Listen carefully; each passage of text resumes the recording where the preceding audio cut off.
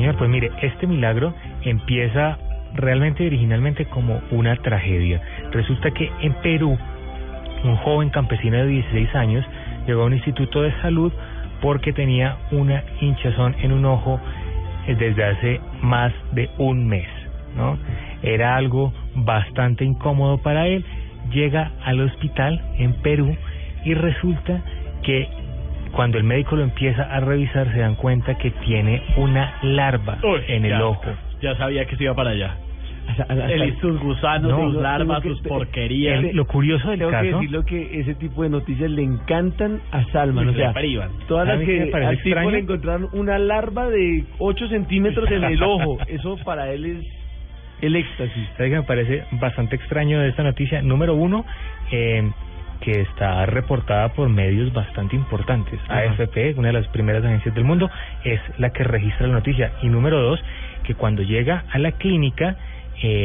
no tienen que hacerle cirugía para quitárselo, simplemente con albahaca y una pinza la doctora fue capaz de extraerle esta larva del ojo. ¿Y la albahaca para qué sería? La larva para tratar de sacar el gusano, dijo.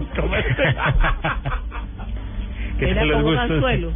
¿Qué tal los gustos? No, sencillamente era para de alguna forma un calmante que podía utilizar ella natural para poder apaciguar la hinchazón que tenía el muchacho y además hacer que este animal, esta larva, lograra moverse lo suficiente para que pudiese con unas pinzas extraérsela del ojo. 8 centímetros de larva que tenía en el párpado inferior izquierdo. Se le son extraídos. Es más grande que un dedo casi. Claro. Sí, es un dedo. Son 2 dedos. Entonces... Son 2 dedos. Son 2 dedos, mire. Son 2 dedos. Están todos midiéndose acá los dedos en el estudio. Si ustedes vieran la imagen... Es grande. Es bastante grande este gusano que le quitan en Lima a un joven campesino de 16 años que llegó a su ojo porque un mosquito lo picó y dejó allí el huevecillo de la larva.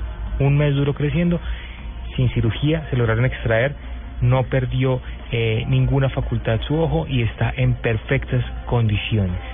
Increíble, ¿no? Sí, señor, de milagro lo salvaron, además con la astucia médica del equipo que lo pudo atender en el Instituto de Salud, a donde fue remitido él.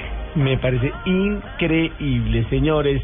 Esto es Luna Blue, un espacio dedicado a los temas extranormales en la radio de Colombia.